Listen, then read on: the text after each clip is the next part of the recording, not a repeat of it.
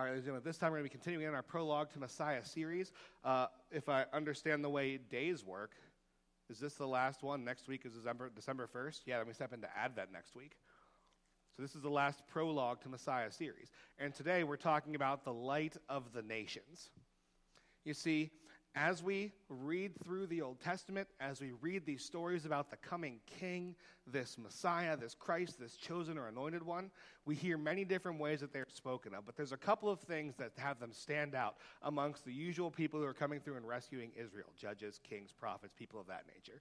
And one is the fact that this person doesn't seem to just be targeting or going towards saving Israel, but they are going to be a blessing and a savior to everyone. From the beginning, whenever Abraham is being spoken to, we hear that the offspring of his will be blessing the entire world, not just Abraham and his offspring. The whole world will be blessed through them. As we move forward on, we hear things about how this person is to bless those who are in the cities and countries around Israel. And we step into Isaiah 42 and we read this. This is one of the many verses in Isaiah talking about the servant of God. Now in Isaiah, there's two different things referred to as the servant. There's Israel itself, who is often written about as people who are going through things like blindness and who are deaf and who can't see and who are fearful and who need help. But then every now and then he starts talking about this other servant, and the way we can tell it's someone else is because this servant is not deaf, blind, and fearful. This servant is one who restores sight, who restores hearing, and who takes away fear, and who restores justice among everything. So in Isaiah 42, we're reading about the second type of servant. It says, "Behold my servant whom I uphold, my chosen in whom my soul delights. I have put my spirit upon him. He will bring forth justice to the nations. He will not cry aloud or lift up his voice or make it heard in the street. A bruised reed he will not break, and a faint burning wick he will not quench. He will faithfully bring forth justice. He will not grow faint or be discouraged till he has established justice in the earth, and the coastlines wait for his law. Thus says God the Lord, who created the heavens and stretched them out, who spread out the earth and who comes from it, who gives breath to the peoples on it and spirit to those who walk in it. I am the Lord. I have called you in righteousness. I will take you by the hand and keep you. I will give you as a covenant for the people, a light for the nations, to open the eyes that are blind, to bring out the prisoners from the dungeon, from the prison to those who sit in darkness." Amen. This servant is going to do some wonderful things. He will be a light not just to Israel, but a light to all of the nations of the world. He will set free those who are in captivity and bondage. He will be a light to those who are imprisoned in darkness. He will restore sight. He will make his people his own. Now we see this, and it doesn't seem like it's very much of a prophecy, right? Because it's just talking about this person, what he would do. And yeah, prophecy, a bit of a stretch. Title, more so. And we can see this title in a couple of different places in Scripture. In John 1 through 14, we reread this. "In the beginning was the Word, and the Word was with God, and the Word was God. He was with God in the beginning. All things were made through him, and without him was not anything made that was made. In him was life, and the life was the light of men. The light shines in darkness, and the darkness has not overcome it. There was a man sent from God. His name was John. He came as a witness to bear witness about the light to all that might believe through him. He was not the light, but he came to bear witness to the light.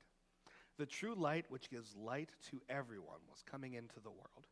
He was in the world, and the world was made through him, yet the world did not know him. He came to his own people, and his own people did not receive him. But to all who did receive him and who believed in his name, he gave the right to become children of God, who were born not of blood, nor of the will of the flesh, nor of the will of man, but of God. And the Word became flesh and dwelt among us, and we have seen his glory, glory as of the only Son from the Father, full of grace and truth." John, whenever he is beginning his gospel, he goes all the way back to the beginning, and he proclaims that in the beginning, God was not alone. The Father was not alone. The Word was with him. And this Word is not just a random subservient person. This Word is the one who, by and through, all things were created, literally everything.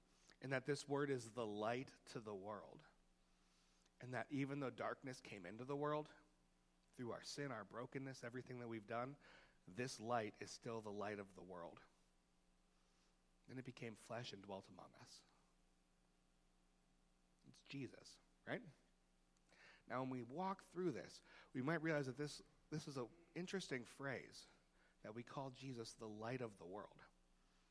In John, light and dark are two opposing things that are spoken of regularly. And light is everything above and spirit-led, and everything that is of those who follow Jesus and listen to him and hear and understand his words. Light is life. And darkness is death, is brokenness, is the law, is that which keeps people from God, right? Jesus, by his word stepping in, brought light into the world by illuminating what we should know and understand about who God is and what he's done. He gives us an actual glimpse of who God the Father is by his very nature. And this might sound weird, but imagine you're standing in an extremely dark room, completely dark. One of my favorite things ever is whenever I used to go caving all the time. I actually used to go caving all the time, guys. Back when I was skinnier, I could fit places easier, and I would go and crawl around in caves with people. And if you go deep enough into a cave, you can experience something that you really can't experience anywhere else in the earth, which is absolute darkness, a total absence of light. Whenever you're sitting in your room at night or outside and it's quite dark, you can still do things like put your hand in front of your face and see it. You can still catch little glimpses of things. Your eyes can adjust and you can pick a little bit up, right? In the middle of a cave, that doesn't happen. You can literally set your hand right in front of your face and do this, and you cannot tell there's anything moving in front of you. There is a complete absence of light that continuously keeps you from being able to see anything. And what's amazing is just a little spark of light changes everything. One of the things that we used to do when we would go into caves leading groups of kids, we would turn off all of our lights and our headlamps. And if anyone had any watches that actually lit up, you would have them block over their watches. And you would turn off everything that had any light source. It would just be dark. Everyone would be quiet for a second. And someone would start reciting this verse and just start reciting through John. Had to have it memorized. They had no way to read it. No light, right? And they would read through it. Then if you got to the part where it says the light entered the world, someone would just light a match. And just one match made that cave seem so bright. You went from being able to see nothing to being able to see everything. That's what happened whenever Jesus stepped into the world. We were in darkness. We could not see or understand God or his nature. We could not understand our need. We were just surrounded and broken and kept in darkness. And then Jesus stepped in, and there was light. And we can catch glimpses of God and his nature, and we can see who he is and what he's done through who Jesus is and what he's done. We can understand more and more about who God is by who Jesus is. And not only that, but as Jesus came to restore sight to the blind, as he came to set people free, this light didn't just create a way for us to escape darkness, it also gave a way for us to be fully out of it. In Acts, Paul is on trial. A third time, I think, in this case. And he is standing before one of the rulers of this city he's in. And they are questioning him as to what he is teaching and why he's teaching it. And one of the things Paul does is he goes back through the story of whenever Jesus showed up and spoke to him. Does anyone know the story about whenever Jesus showed up to Paul in the book of Acts? So in the book of Acts, Paul, who is Saul at the time, is on his way to Damascus. Damascus, right? On his way to Damascus. And as he's heading there, he is going to persecute Christianity. He's going to actually take Christians and throw them into jail because he said they were teaching falsely about God. And on his way there, suddenly a bright light hit, just appeared out of nowhere. And it was so bright that Paul was struck blind completely. And he couldn't see whatsoever. And he's just knocked off his horse or whatever he's riding by this. He's on the ground. And he hears a voice say, "Paul, Paul, why are you persecuting me?" And Paul says, "Who are you? What are you talking about?" And the voice said, "I am Jesus, whom you are persecuting. Go to Damascus, to a street called Straight, and wait. And there I'll reveal what's going to happen to you." So Paul's companions had to lift him up and carry him to this street. He was completely blind. He couldn't see. He was struck blind by this bright light. And when he gets to this street, he's waiting and praying and fasting because he doesn't know what to do. Then another person named Ananias is praying. And God speaks to him. He says, Ananias. Ananias says, yes, Lord, what? Here I am. And God says, I have something I need you to do. He says, anything, Lord. He says, I want you to go to the street called Straight. There you'll find a man who needs to hear about me. I want you to lay your hands on him and cure his blindness. And I want you to tell him about me. And Ananias is like, cool. And Jesus is like, also, it's Saul of Tarsus. And Ananias is like, wait a minute, hold on a second. I've heard about this guy. I know what he's going to do. He's going to arrest me, throw me in prison. I'm going to be in trouble, right? And God says to Ananias, don't worry. He is one of my chosen instruments. I need you to go and tell him how much he's going to suffer for my name's sake. So Ananias goes, prays for him, scales fall off of Paul's eyes. He is no longer blind and he can see. And he goes from being one of the biggest persecutors of the church to being one of the biggest proponents of Christ. See, the light was so bright it completely overwhelmed everything Paul knew. And it changed him in an instant. His eyes were opened and he could see who God was. So in Acts 26, he's relating this story again, and he's telling the story about Jesus. And so, and I said, who are you, Lord? And the Lord said, I am Jesus whom you are persecuting. But rise and stand on your feet, for I have appeared to you for this purpose, to appoint you as a servant and witness to the things in which you have seen me, and to those in which I will appear to you, delivering you from the people and from the Gentiles to whom I am sending you, to open their eyes so that they may turn from darkness to light, and from the power of Satan to God, that they may receive forgiveness of sins and a place among those who are sanctified by faith in me. And then a little bit further, as he's explaining again to Augustus what's happening, he says, to this day I have had the help that comes from God, and so I stand here testifying both to small and great, saying nothing but what the prophets and Moses said would come to pass, that the Christ must suffer, and that, by being the first to rise from the dead, he would proclaim light both to our people and to the Gentiles. You see, the fulfillment of prophecy in this is the fact that not only are the Jewish people hearing and being saved by this Messiah, but the entire world is. And you can see this in the way the church's history played out. Gentiles heard and understood this message. People who are not of Jewish descent heard and understood this message and accepted what Jesus said and followed him. Paul was proclaiming that Jesus is light. And that light is our life. That he is the one who has overcome the darkness in us, the sin and brokenness in us. That he kills it and takes it away so that we can have life in him. And Jesus himself called himself this light. In John 8:12, Jesus spoke to them saying, I am the light of the world. Whoever follows me will not walk in darkness, but will have the light of life.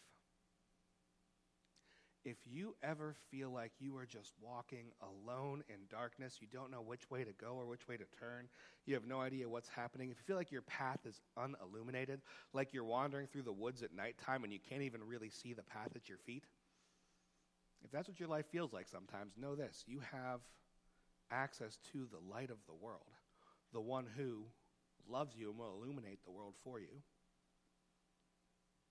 and will make it possible for you to follow him. Do you ever wonder if your life is going in the right direction? Yeah? You ever wonder if your life's going in the right direction? I do. I often don't know where I'm supposed to be going. Guys, my life sometimes is just a crazy, messed up, random bag of stuff. And I have no idea what it looks like. It's like a big old ball of spaghetti that I'm trying to figure out where each individual end of these strands are. And I have no idea what it's like. I'd like to say, for those of you who are a bit younger than me, that don't worry, you get older, this feeling goes away. No, you just get better at hiding it. Right? Do you know how many people are like, I wish I was older so I could understand what's going on in my life? I can know where I'm going to be at and what's going on. And there's all the old people who are just like, I have no idea what I'm doing. It doesn't always go away. But I do trust in this. If I take and follow step after Jesus, he will lead me where he wants me to be. And while I may sometimes still allow myself to be sitting in darkness because I'm not willing to look around, I can trust that he is the light and I can follow the light home. He is the light at the end of the tunnel. If you don't know what you're supposed to do, look at him. If you don't know what you're supposed to be, look at him. If you don't know where you're supposed to be going, look at him. He is the light. It's that simple. If you feel like you are held captive by anything, does anyone here feel like they're sometimes held captive by either sin or brokenness or something in this world? Something emotional, something spiritual, something physical? I'm talking addictions, I'm talking pornography, I'm talking lust, I'm talking issues with pride, issues with an unwillingness to change who you are as a person at times, right? These are all things that we're held captive by. Jesus himself can set us free. He does. He offers freedom. Now we're in a broken, fallen world, and we're a part of that broken, fallen world, so sometimes that freedom does not yet seem perfectly at hand. But we know that at one point he will fully perfect us, and we will have complete freedom whenever he returns. And a lot of you may be like, all right, this is good. Great, Jesus is the light. Duh, I've heard this. I know it before, right? Yeah, I got it. Da-da-da-da-da. You've heard this before? You've heard this before? Heard it before? Heard it before? Jesus is the light of the world, right? If you're a follower of Jesus, you're like, who cares? What do I take away from this sermon? This is it. Jesus didn't just say he's the light of the world. Jesus also said, you are the light of the world. You are also that light. The world will not see Jesus perfectly. They're in darkness. You are in light. Who better to help lead the blind than someone who can see? This world needs Jesus more than it needs anything else. The people of this world need Jesus more than anything. Your friends, your family, your coworkers, everyone needs Jesus more than anything else. How are they going to hear about him?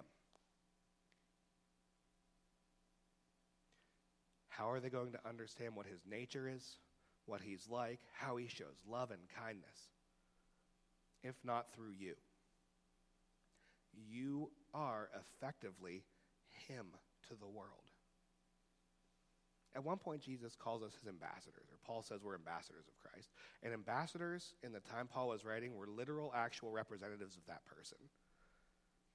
If the king of Egypt sent an ambassador to Greece, that ambassador was effectively the king of Egypt to Greece. They didn't have fast communication back then. They didn't know who to talk to. That person held the authority and weight of that position. You as Christ's ambassador are Jesus to the world. Are you functioning as it? In your interactions with your friends, with your family, with your parents, with your kids, are you being like Jesus?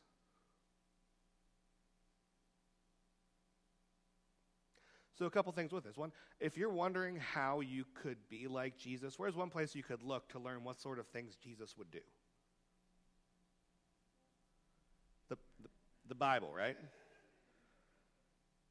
If you're ever wondering what Jesus would do in a situation, don't look to a bracelet, go read the Gospels.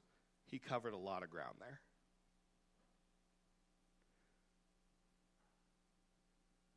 And I read something recently that was actually one of the most beautiful things that helped me give a gut check as to who I am and what I'm doing and how I'm like Jesus or not. So for you, I want you to take a quick moment and stop and think. If you knew that you were going to die tomorrow, how would you spend your day today? Just think it through. What would you do? How much coffee would you drink? Right? How much music would you listen to? How many friends would you have? If you're married, how much sex would you have? Right? You gotta toss it out there. Come on now, we're being honest. Right. If you love food, how much would you eat? If you love singing and dancing, how much would you sing and dance? What would you do?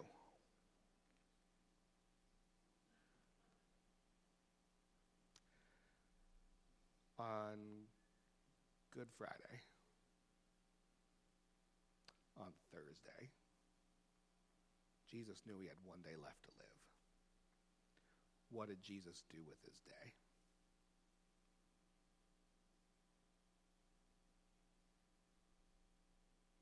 Say it. Let's talk. He served. He washed his disciples' feet. He taught them to love. He proclaimed again who he was and what he was doing. He prayed and spent time with his Father.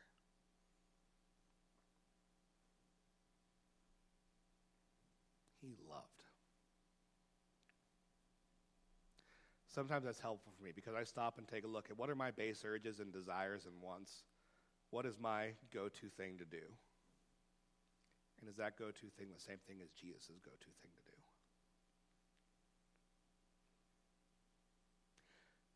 We are not guaranteed tomorrow.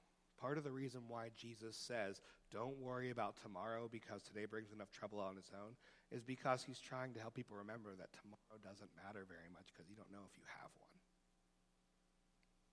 What matters is who you're supposed to be today.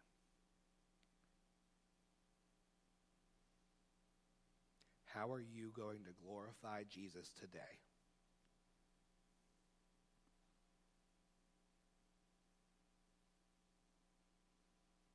How are you going to show love in your interactions with friends, family, coworkers today?